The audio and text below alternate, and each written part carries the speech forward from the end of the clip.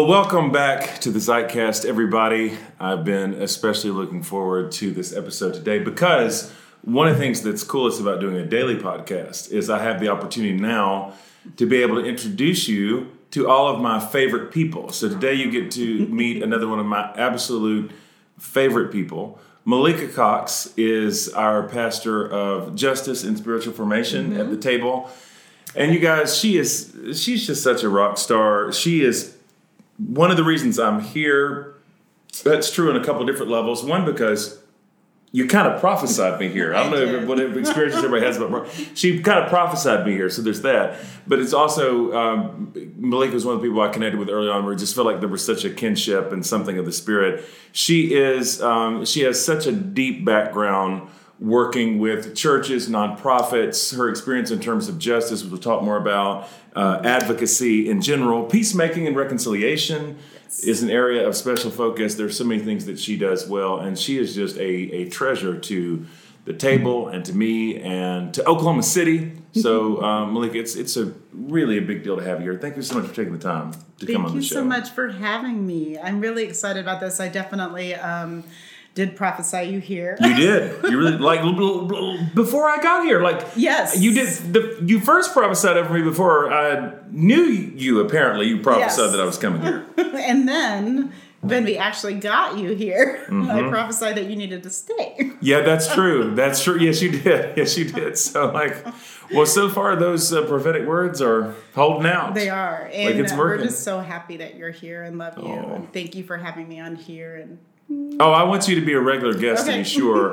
I mean, it's such a, I tell people all the time, because especially when I travel, and people don't necessarily say this with shade, but sometimes it's a little bit like, why Oklahoma City exactly? And I always tell people, really, the people, it's just an extraordinary collection of people. And I think, once I got to know you guys, there was a sense of like, these are the people I would just want to build anything with. I don't care what it looks like. I don't care what form it takes. Like, these are the folks I'd want to do life with. Whatever comes out of this experiment of kind of being together in community, like I'm down for that. So, and I agree. I feel like I've been to many places. Yes, yeah. We had talked about that. 5 continents, I believe.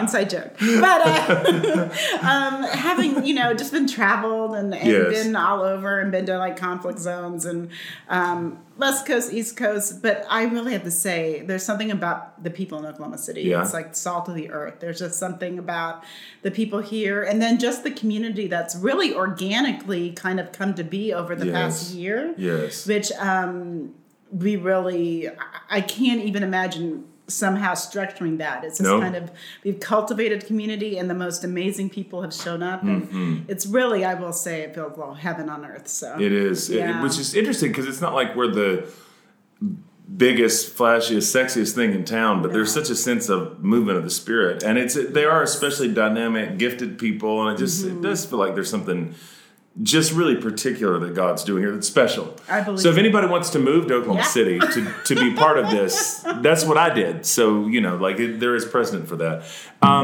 Malika, I want to talk to you about a lot of things, but this is the first thing that kind of came to mind today is that the very first episode of the Zeitcast I called God at the Intersections. And so much of what we talk about is this idea of, well, it's kind of spirituality and ... And one of the things I find most fascinating about your life and story is I feel like you, from the beginning, like you have always lived at a lot of intersections. So I'd love for you just like to riff on that. At some of the intersections you, even from kind of the beginning of your life, I thought you just always lived at some very particular, really interesting intersections. Absolutely. So I was born in Spain, which everyone always asks if my parents were Air Force, and I say no, they were gypsies. So actually my father is black and my mom is white, and they left the country at the time because there was a lot of racial unrest. And so they ended up going to Europe and traveling. They ended up in Spain, where I was born. We were there for a little while, and then we moved to California. We came back here, and I grew up in California, mostly on the beach, in Venice Beach. My dad is black, my mom's white, and I really didn't know or was aware that was actually something unique. We lived in kind of a paradise of 72 degrees and sunny on the Pacific Ocean. And one day, my parents tell me that we're moving to Oklahoma. Wow. And so at 8 years of age, we moved to the middle of the country. And I found out that having interracial parents actually was not only unique, but that there was a lot of, I would say, resistance or straight out, it was just a lot of injustice towards that. And so my parents and I moved to Oklahoma City. I like to say I discovered racism and tornadoes. Wow, yeah. So it's kind of like two arbitrary forces of hate or evil. Yeah. They're just very much like, they kind of went hand in hand. And so I ended up in the middle of the country, in the middle of the Bible Belt. I wasn't a Christian. I was a person of color. And, my parents and I, we really received a lot of kind of hostility when we would go out together as a family. And that changed over time, as I will say, Oklahoma City and Oklahoma itself has really progressed as a state. But I will say, as a person who is mixed race, I received not only racism for the fact that my parents were interracial, but just because I'm a little ethnically ambiguous. I mean, I received racial slurs for Native Americans. I received racial slurs for Latino community members. Pretty much, if you weren't white and there's a slur out there, I received it. Wow. So I grew up with a real understanding that there's some really unfair things in the world. And I guess I always kind of knew that I was here specifically to do something about that. Like, that's always been kind of like, this isn't right. So I would say from the age of 8, I kind of picked up the mantle of this is not right and I need to be doing something. So I will say, like, I had that as well as just not really fitting into any community. So I think that was really interesting. Either way, in either community, whether it be black or white or even the other ethnicities, I've never really felt at home. And so that has been hard, but it's also been kind of a benefit to be able to have kind of a fluid identity in the sense that I don't understand when people get very tribalistic, because I can kind of flow to any community and I can be there and I don't get that sense of us against them as well. That's so interesting. And I'm fascinated too that so early on that there was such an awareness, not only of the injustice, but something inside of it, like you need to do something like that and not just run. I would kind of think if you came from California and 72 degrees and interracial marriage is not a big deal, and then you come into tornadoes and racism, that the instinct would kind of be like, check please. And I do think there was a time where I did check out. So my mother was probably the most justice advocate. She's been arrested for civil disobedience, for anti-death penalty work, and she's been a strong advocate and activist her whole life. And so she had me out at rallies for equal rights memo at like 9 years of age. That's amazing. Sign. And so I was that kid. And so for a while, like, that's what I knew. That's what I was put on the planet for. But I will say, as I got older and maybe it was just the wear and tear of Oklahoma, or at least the kind of powers and principalities that I see now as structural racism and white supremacy, and I think a lot of misogyny kind of wore on me. So there came a period in my life where I really did just try to escape. I escaped in the subcultures. I kind of moved around a lot. I moved to New York. I moved back to California. I moved to D.C. I lived in New Orleans, which eventually led me there. And I was very purposeless and visionless because I think I had just didn't really believe things could change. So I kind of lost my purpose, and I really did have a hostility towards like Christianity in particular, not necessarily faith, but Christianity, because I've been raised seeing my mom fight so hard for marginalized people. And what I saw in Christianity was like homophobia. I saw misogyny. I saw war. I saw genocide. I saw a lot of people who were out for power and money. So I was really resistant to the faith, which was kind of funny because it would only be a few years later in New Orleans when I actually came to the faith and I became a Christian. So I would say that those things had turned me off, but I had a hunger. I really had a hunger for God. And so I started exploring that and other, like looking at Buddhist practices. I was looking kind of new agey. And so I was just really trying to find God. And then I did. Once I went to New Orleans, it was very interesting because I had my conversion there. And I really just felt like I was on this path to find God. And I ended up meeting Jesus, and it really was a kind of a tragic situation. I was living in New Orleans. I was working for a restaurant there in the French Quarter, and I really just had a sense that something bad was going to happen. And I remember telling my friends and family, and they were like, "You're just making it up." But the day that I decided not to go to work and go back to Oklahoma City, I wanted to see my family. I opened my roommate's Bible I opening the Bible for the first time, and it fell on Psalm 56, and it said, "I have kept your feet from falling so you can walk before God in the land of the living." And I remember it was just so much like a confirmation, like I needed to go back to Oklahoma City and really start working on like my life and purpose and plan. And so I didn't go to work that day. And that day was the day that 3 people were killed on a shift that I was supposed to work. Wow. So that was kind of like, it was so devastating because it was people I cared about, my friends Michael, Santana, and Kara. And I found out about it actually that night when I had gone home. Ooh. And it was one of those moments where it's just a crossroads in my life. I had raised with so much purpose. Yeah. And then I kind of had walked away. I kind of got disillusioned that anything could change. And I kind of fell into this purposeless life. And it was really in that moment. And I had friends who'd been praying for me, and we ended up praying together. And I really just prayed that Jesus, that he would just come in and like just be in my life. And I remember feeling like the weight of the world falling off my shoulders. I remember sensing kind of this spiritual immersion, and I just knew nothing would ever be the same. So what was the draw towards Jesus? Like what do you think, what was the exposure, the content that would make you even think to pray to Jesus, talk to Jesus? It's really interesting because when I was living, right before I went to New Orleans, my friends and they were all Christians.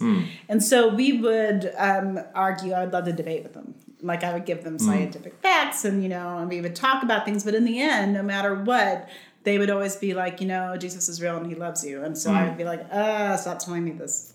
And so there was a pushback, but they loved me and they insisted there was a God who loved me. And I really think, and that was for several years. So I had been surrounded by the people who were closest in my life, were people who were believers. And they weren't religious Christians. They were not hypocritical.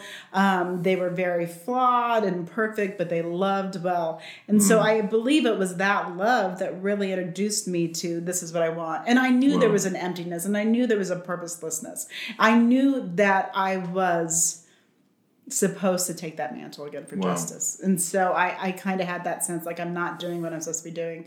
And in just having this relationship with Jesus, I felt peace, and I felt all of a sudden like there is purpose. So that even though your experience of Christianity had largely been negative and you saw the church as kind of being a negative force, you talk about the homophobia, misogyny, racism, or whatever, intuitively, somehow even then you connected coming to Jesus with this sense of calling on your life towards justice as somehow moving in the same direction. I believe so. And I believe I will say, it was the love of my friends. And the sense that I knew I was here for something. And that they were not anything like the religious kind of Christian, but I would say now evangelical kind of facades. They were true people, fallen, in the sense that they were just imperfect, like we all can be imperfect, but people who loved me. And I couldn't separate that to who they were talking about, and the fact that they truly believed that Jesus loved me. And so it really, I had to get past that kind of, that kind of witness that I had really always seen, and just be like, okay, these people are real. This love is real. And I know I'm here for something, and it's not for the life I've been living. So there was a strong conversion that happened. And eventually I found a community of faith, and I really, in a few years, I was living a life that was very different. I was going back to school. I was studying. I was in ministry. I was serving people. I started doing a lot of missions work. I was involved in a lot of helping at-risk women, which I felt like was really a passion of mine. So, I mean, it was not much time before my life was very radically different. Yeah, wow. Mm-hmm. And how would you describe that change fundamentally? I mean, obviously the activities, like in terms of like what shifted in you.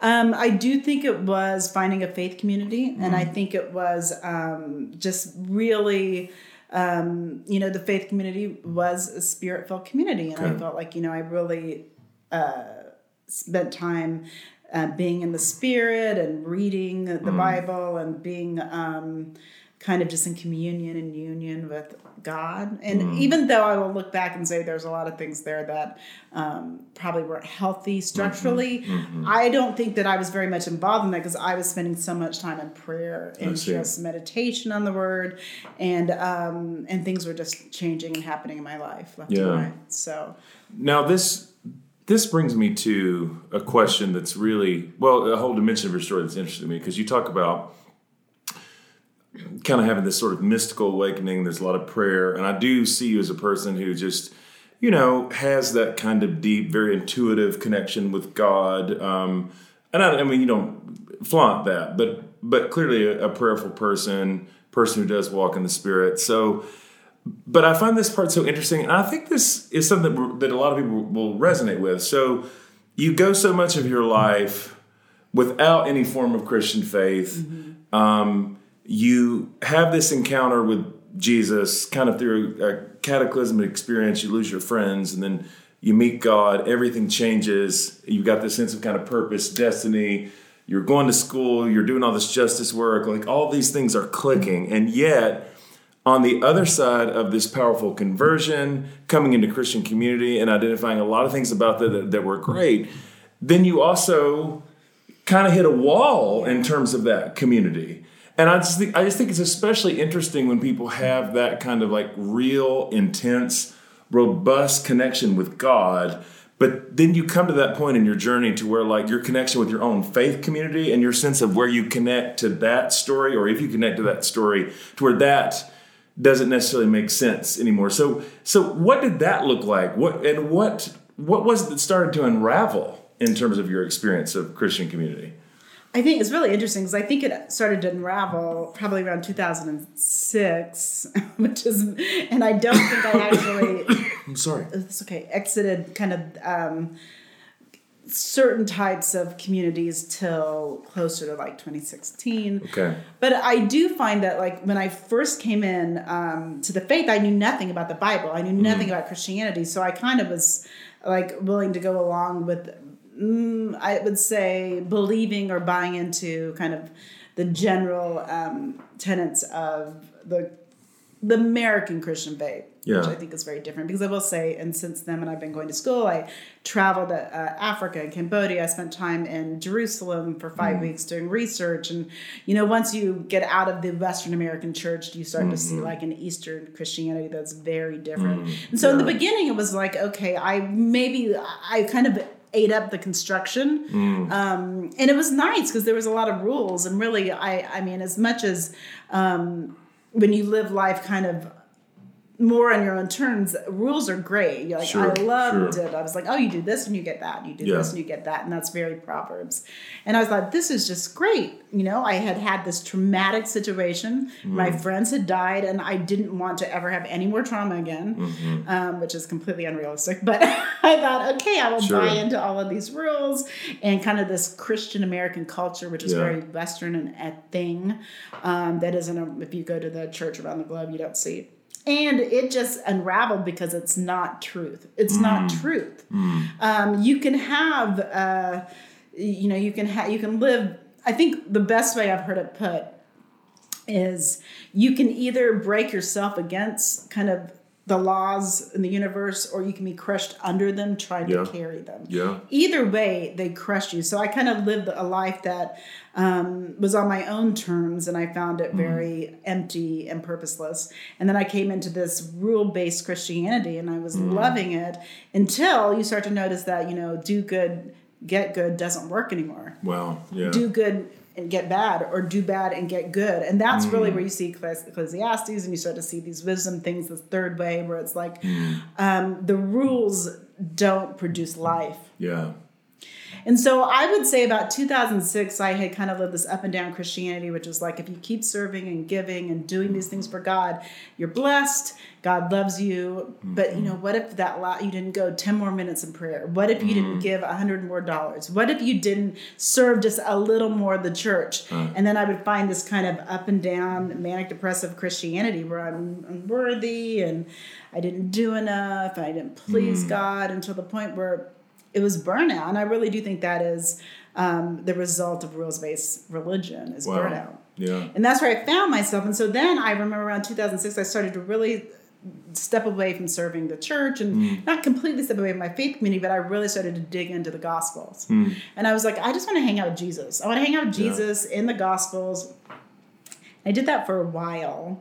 And I would say that I came out going, ugh, how can that community of believers have any type of political ideology which isn't compassionate and justice-minded towards the marginalized people? And there was this all sorts of, I just think, hypocrisies. When I'm spending time with Jesus in the Gospels, like, I don't see him fighting for gun rights. I don't see him condemning marginalized people groups. I don't see him treating women any bit less than equal. You know what I'm saying? Yeah. So I came away from that, and that really began to unravel. I'm like, okay, well, I knew always that I never had anything politically or really justice in mind, but I did feel like I had community and tenets of the faith. But even then, I ended up going back and getting my master's, and it's so funny because I went to get a practical theology degree, but the first year I did mostly Hebrew Bible. So then I started studying Hebrew, and then I went to Israel for the second time, and I did a class there,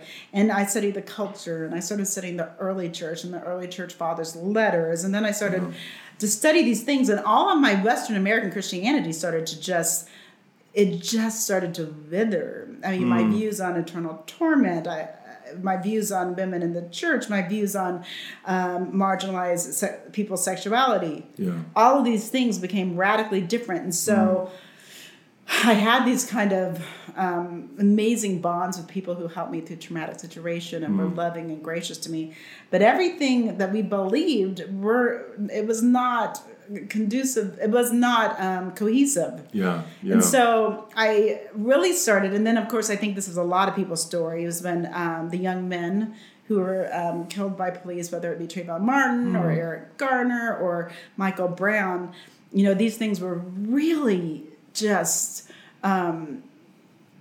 gut-wrenching to me. Yeah. And then I would see people I knew in my church flippant or out now just racist, and I realized, oh my gosh, I don't think we have the same Jesus. I'm not sure we share the brown-skinned Palestinian rabbi who lived under white Roman occupation, who showed the way of the cross, which was anti-empire. Yes. And then I just realized, and I had a friend tell me, and she, I will say she was instrumental to me really going deeper to justice. She's like, you need to decolonize your faith. Wow. And when I heard those words, it was like something went off on me. And I realized I had to get away from American evangelicalism. I needed to take some time, and I needed to figure out how to decolonize my faith, I think that's a lifelong process if you're living in any kind of country that's been colonized. And so that's kind of been my journey. But the beautiful thing was that the more I kind of stopped with American evangelical Christianity, the more I felt like the presence of the Holy Spirit. I found clarity on things that just never made any sense to me. I love that. And then just the whole election and everything that happened, it was like, to take a upside down gospel message and, put it towards a top down, right side up,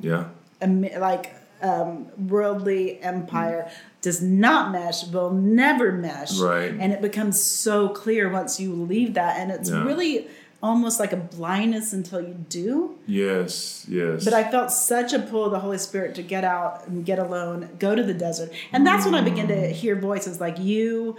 I had been reading Richard Rohr, which of course, there's other voices that were out there, Sarah Bessey and Rachel Holt Evans, and people where I was like, oh, okay. It was like, I'm not alone out here. Because you do have that fear that you're completely alone. Oh, totally. It's can be so alienating and scary at the time. Question I want to ask Malika in that. So one, I just find it so intriguing that there again, maybe because you had such a more mystical kind of intuitive, experiential connection to Jesus, that it seems that your disillusionment and kind of disenchantment was much more with the structure and the system than ever was with Jesus. That was the issue. The more time you're spending in the Gospels, the more acquainted you become with Jesus. Like, you're seeing this discrepancy, and which I think is interesting, that it's actually Jesus is the one who illumines this, as opposed to.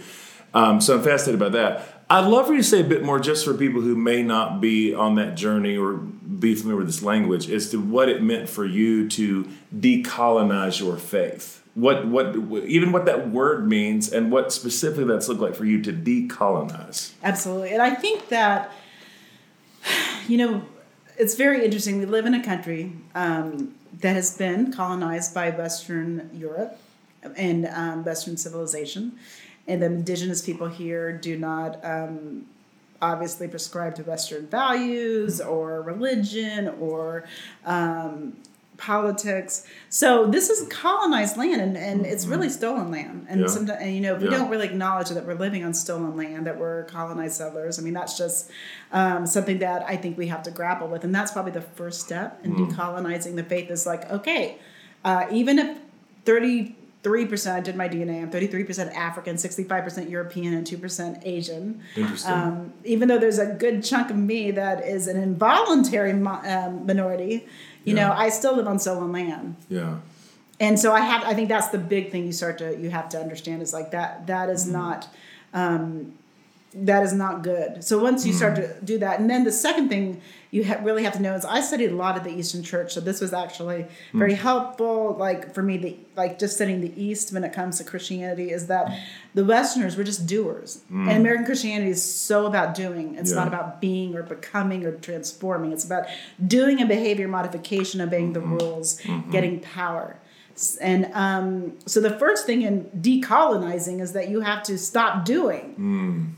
And that's the hardest thing, because the first instinct is, how do I fix this? How do I help the poor? Because you want to be somebody who is aligned with the marginalized. But one of the worst things, and I will say that I was a part of kind of this American evangelical Christianity, is you can really be involved with toxic charity. And so what I really learned that I had to get to was, in doing good works, what you do is you recognize the asymmetrical power dynamics. So if you have a group here and a group here, and you're trying to give asymmetrically, you're going to feel really good about yourself. And you're probably going to have a photo op, and there's going to be a lot of press. And the person who's receiving is probably going to get something simple, tangible for a day, be in the same situation the next day. There's nothing empowering about that. So for me, it was like, what needs to happen here? Well, I need to first recognize that marginalized people are often marginalized because of power structures and powers and principalities. So the goal isn't to fix somebody; it's to come alongside and recognize that even if you're marginalized, you probably are thriving with less. And what does that look like? That is amazing gifts and resilience and creativity. So then it's like coming alongside and then realizing nobody is above or below. We need to come together to deal with the systems. And that was the second thing in decolonizing, is that you've got to be able to understand systems. So systems, which I had a friend say recently, is policies and laws, institutions, structural things that have been put aside. And I think that's what every prophet, I loved what you talked about on Sunday, because Jeremiah and Isaiah and these guys came along, and they're talking to, at that point, government and religion married, which I think we have in America as well.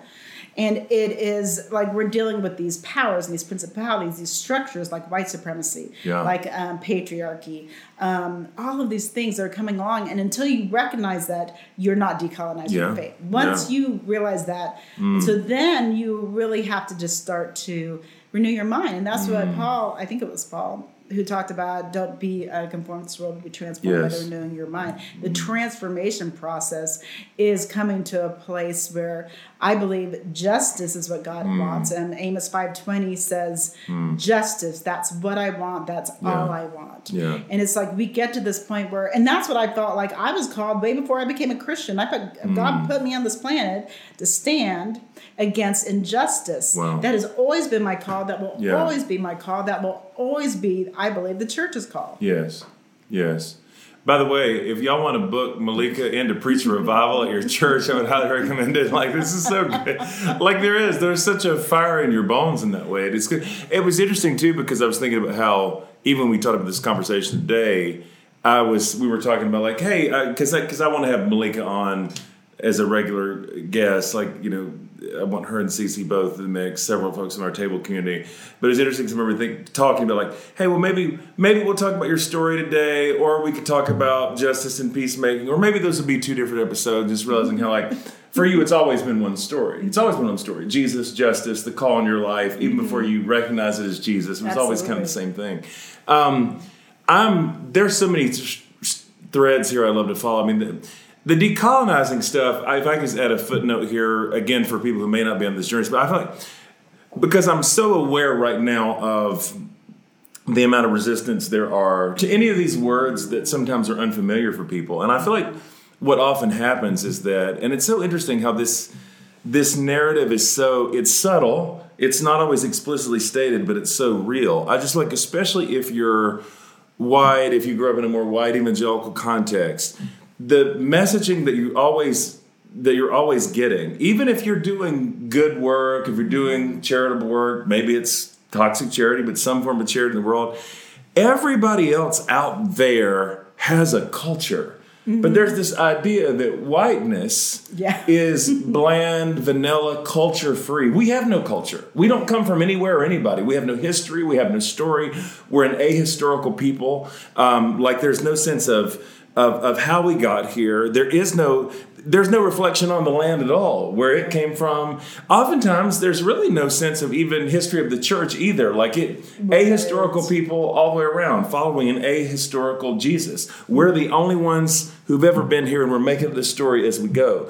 So then when you start hearing language like decolonize, these things sound very radical and scary because we don't have a culture. Right. I mean, we're just objective. Everybody else has a culture, and where they live and where they come from and their story and heritage. Well, that informs how and of course, often said with a bit of condescension. Well, of course, that's going to shape how they feel and think. But we don't have a particular story. We don't come from anybody or anywhere.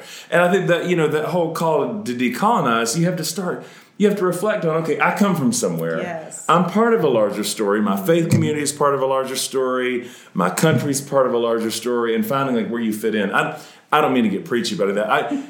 To your story though, Malika, because I feel like this is so interesting, especially given what we're doing now. So when you hit this wall and you're decolonizing your own faith and you're going through this journey, you're learning theologically and you're growing and expanding.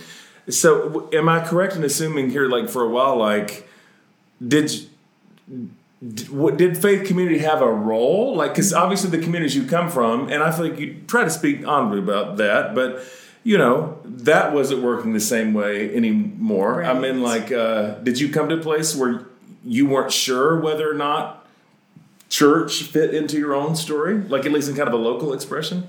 Well, I went to Ireland for a year and I did my master's in conflict resolution and reconciliation. And it was a lot of actually studying war, conflict, and atrocity.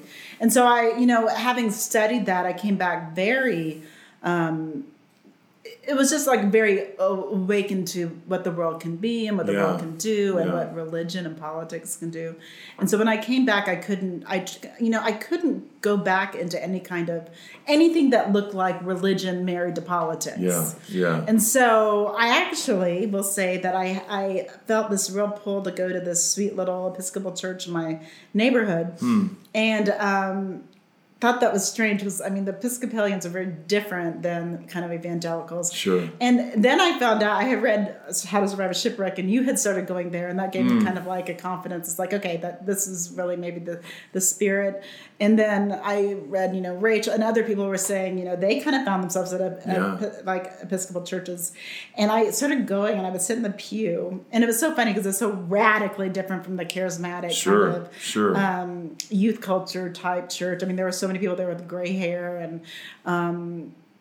and there was ritual, and there was the sacraments, and I remember just weeping and weeping every time. And they were just the nicest people. Like, actually, if you were to go to a group of people who never heard of Christians, it would be like, you would talk about Jesus, and you'd expect, and then you would meet the Episcopalians, and you're like, that's what Christians would be like. So it was so amazing to see like these sweet, nice, mostly older, just lovely people who loved Jesus and were about social justice, and I kind of understood where they were at politically, and I'm not saying everybody was monolithic, but it was such refreshingness. And so I found kind of a little home and healing in that community. Now, it didn't find a lot of diversity, and for me, that's important. So and so I would say that kind of journeyed me, and then it was just like, I was like, you know what? And I felt like I just felt the Spirit being like, just relax, like just rest. And that had been always such a thing for me, like rest and supernatural rest. And I think that's so important in our faith. And even in Hebrews 4:11, it talks about the word of God is alive and active, sharper than any two-edged sword. But you got to go back to 4:9 and 4:10, which talks about the only work is to enter the rest. So I really believe once I rested, I took this break, which people don't even, it's crazy to think. I took a break from church. I took a break from praying. I took a break from community. And it was almost in that rest that the Word of God became alive and active. That's interesting.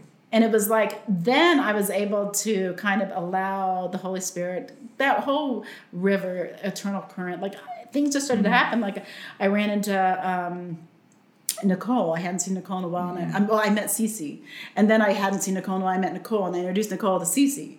And then it was like just these little things. And I met Reese. And it was like all of these people that started coming in my life. It was so much more effortless. There was so much more of flow. And I really had decided, and we can talk two trees sometime, but I really started to kind of meditate on these two differences between the tree of life and the tree of the knowledge of good and evil. And it was like, I felt all of a sudden like I was living from the tree of life. And then, I had found How to Survive a Shipwreck, which are literally midwife. And I had known about you and followed you for a while, but that book midwifed me out of kind of the exodus of what was no longer healthy for me.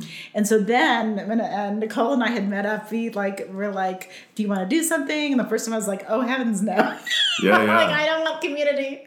And then I had something happened, and it was like I had gone to a church service, and I was like, I need something with more diversity. I need something. And so Nicole and I got back together again, and she's like, I was like, well, I've been reading this book, and she's like, I'm reading that book. And then we both had said, I said, well, I went to go see something in Tulsa called The Table, Jonathan Martin. She's like, oh my God, I was checking that out. And then we're like, well, let's do that. Let's just do The Table. And then we were like, well, let's just get Jonathan here. And it's funny because you're saying that fast, but this happened over time. Yeah, it did. Because I remember when I met you at The Table in Tulsa. It was like February 2017, maybe? Yeah, something like that. A few years ago, Because I remember you came. And Nicole never came, did she? I didn't think so. But you visited. You offered the whole drive, an hour and a half. And so but I love to tell people that, because, The Table truly did exist before I got here. Y'all, it's still a labor of love, so nobody's exactly hired. But y'all hired me, not the other way around, to come be part of your thing. We kidnapped you. Or kidnapped me. You're coming here. But that was so fun when I first found out, when I first connected Nicole. It's like, oh, so there's a table in Oklahoma City. There's this thing that's happening. And it's just so interesting that something kind of felt like my DNA was kind of already in it before I got here. but that y'all were already connecting around these ideas. I just think, it's so interesting to me that after having this disillusionment with Christian community here that often felt nationalistic and felt like it was marrying religion and politics in an unhealthy way. No, but the fact that you had been disillusioned with the expression of Christian community you had found here in terms of this unhealthy marriage of religion and politics, and which another story for another time. Part of what's I think is most frustrating about that is those same church expressions I know, they're always going to say they're not political. And that's what's frustrating because they're the most political overtly, and yet they pretend they don't have politics. Just like whiteness involves this assumption that you have no culture. These churches are very political, but claim they have no politics. But and I will say for me, like coming to that decolonization point was the fact that I realized we're all political. Yes, there is no not political. Right, and if you pretend to not be, that's because you're privileged. Yes. And that was the problem with a lot of these spaces where they were so privileged so they could pretend to not be involved. And yet personally, everybody was very involved. Very involved. It was gut-wrenching for me. This is the thing that's most got me beating my head against the wall right now is how many people I feel like I'll talk to who claim that they're not political or that what we're doing in terms of justice is political. It's like, you guys, like every sermon, every talk, everything, like there's a worldview that's so explicit, not only political, but is expressly political in a partisan way. Because I don't think that's what we're doing. No, we're like, I don't think we're doing let's that at come all. be political in a Jesus way in terms of we believe that what we believe about Jesus and our faith should inform what we do in the world. So in that regard, it's political. But it has nothing to do with partisan politics. This is about moving from right to left or whatever else. But this is about working out our faith in real life. Right. But I just think like it's so interesting to me that you come from a place where you have that kind of disillusionment to then find the courage to carve out a new space when you don't even know what that space would look like. And I love that you drove by this, but I think this is interesting. And I say it in a way not to be to speak with any negativity towards anybody else, because actually I feel like this is a common important part of the story, that I love these safer kind of mainline spaces where there's a kind of sense of sanctuary. I think that's beautiful. And I found that too. I did write about it in Shipwreck, and I love that. But I do find, not always, but I do think a lot of times, people will come into those kind of spaces and they'll find a sense of sanctuary that's good, and they'll find something that's tender and that's healing and nurturing for the soul, but that lacks the kind of diversity that we need. And if you don't have diversity, then no matter what you say about justice, no matter how much you might claim to value different expressions, what does that really mean when if the form is never going to be such to where anybody who's not white, or in some of those cases kind of a older wealthy white, are ever going to find their way into the church? So I just think, so it's just so interesting then that you find yourself in a place where then you're now carving out a kind of faith space that you'd never really experienced. Because and a part of that resonates, that's been so much my journey. It's like it's so strange when you're trying to create something, start something that you've never really been on the receiving end of. Right. Like I've not been in something like this before. So how do you know how to lead something when you've not been in it before? And I think that's what we're doing, because we're literally I think we're flowing in that river, because so much of this has been organic. Yes. Just the fact that when you came, everything was like such. We didn't offer you a big title and a huge salary. We offered you zero salary. Well, you did offer me a title, in fairness. No salary, but we've got titles. We'll give anybody a title. We got titles, like we'll just, super fancy. But everything's come together, and the people, it's like there's this authenticity. There's this hunger to be together. Yes. They're like, we spent, I remember one service we showed up at 4, and we went to it was a house service, but it went to people were leaving at 10 or 11. Like people are so hungry to be together. Yes. And it is because I think there's this flow and there's this lack of rules. It's relationship. And you're right. Like we don't really know what we're doing. Yeah. But it's producing life. And that's the thing. And I feel like as long as we see life and we see this beauty, authenticity, and love. Yes. And these other mainline situations, you're right. I mean, there is the sanctuary and there's rest and there's care. But I liked what you said about the other day when we were filming that, you have to have people who don't necessarily agree with you. People who are different. People you have to work to kind of overcome. And so I feel like we've kind of carved out a space where we do see different people coming in, different people of races and faiths. And we have people with different sexuality orientations and people who are...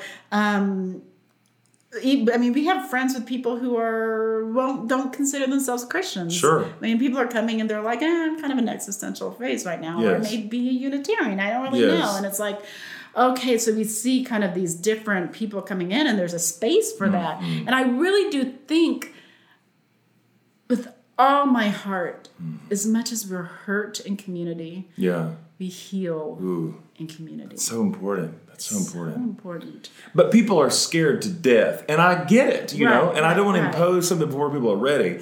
But I feel like especially people who have been hurt in community, like understandably, the tendency is you kind of want to isolate and insulate yourself because you're afraid if you put yourself back out there, then your heart's going to be broken. Well, there's always that real risk involved. Right. But that's the thing. It's like, it's not, for me, it's not legalism. It's not shame. It's not like, I mean, that's a wonderful verse and all, but I'm not coming from like the old Hebrews, like, forsake not the assembling of yourselves together. Like, there's no tisk.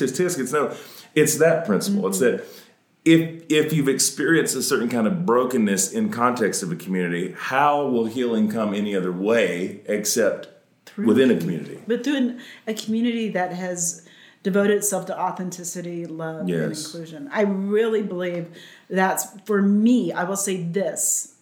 I have healed in our community. Yeah.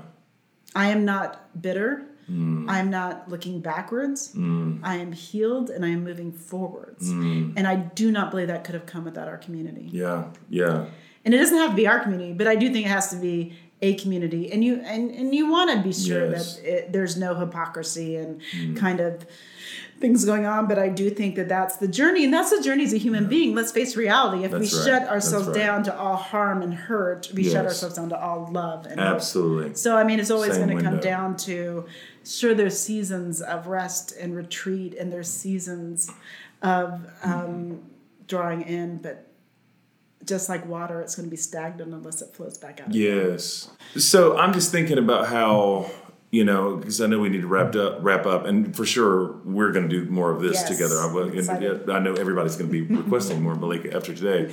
But I'm just thinking about how, and again, there's no judgment in this whatsoever, but how especially, there's that wonderful story in the Gospels of Jesus and the man who's waiting to be made well by the pool of Bethesda, and there's the myth that if you're thrown in the water, but the question, Jesus, He's been in this paralyzed condition for 38 years, and yet Jesus asked him, do you wish to be made well? And I do think in a very gentle, tender way. I don't think there's any ugliness there. There's no nasty, like, well, do you want to get better or not? That's not the spirit of it. It's not, Jesus is not Dr. Phil.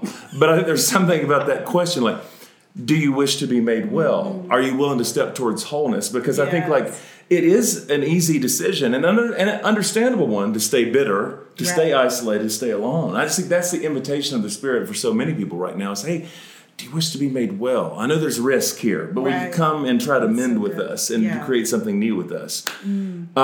This has been so special, Malika. Thank you for being here. Yes, thank you so much. We're absolutely going to do this again. So I would love that. Thanks for tuning in for the Zeitcast. We so appreciate it if you like, share, review, get the word out in any form. It's so helpful to us right now. You can support us on Patreon. There's a link via jonathanmartinwords.com.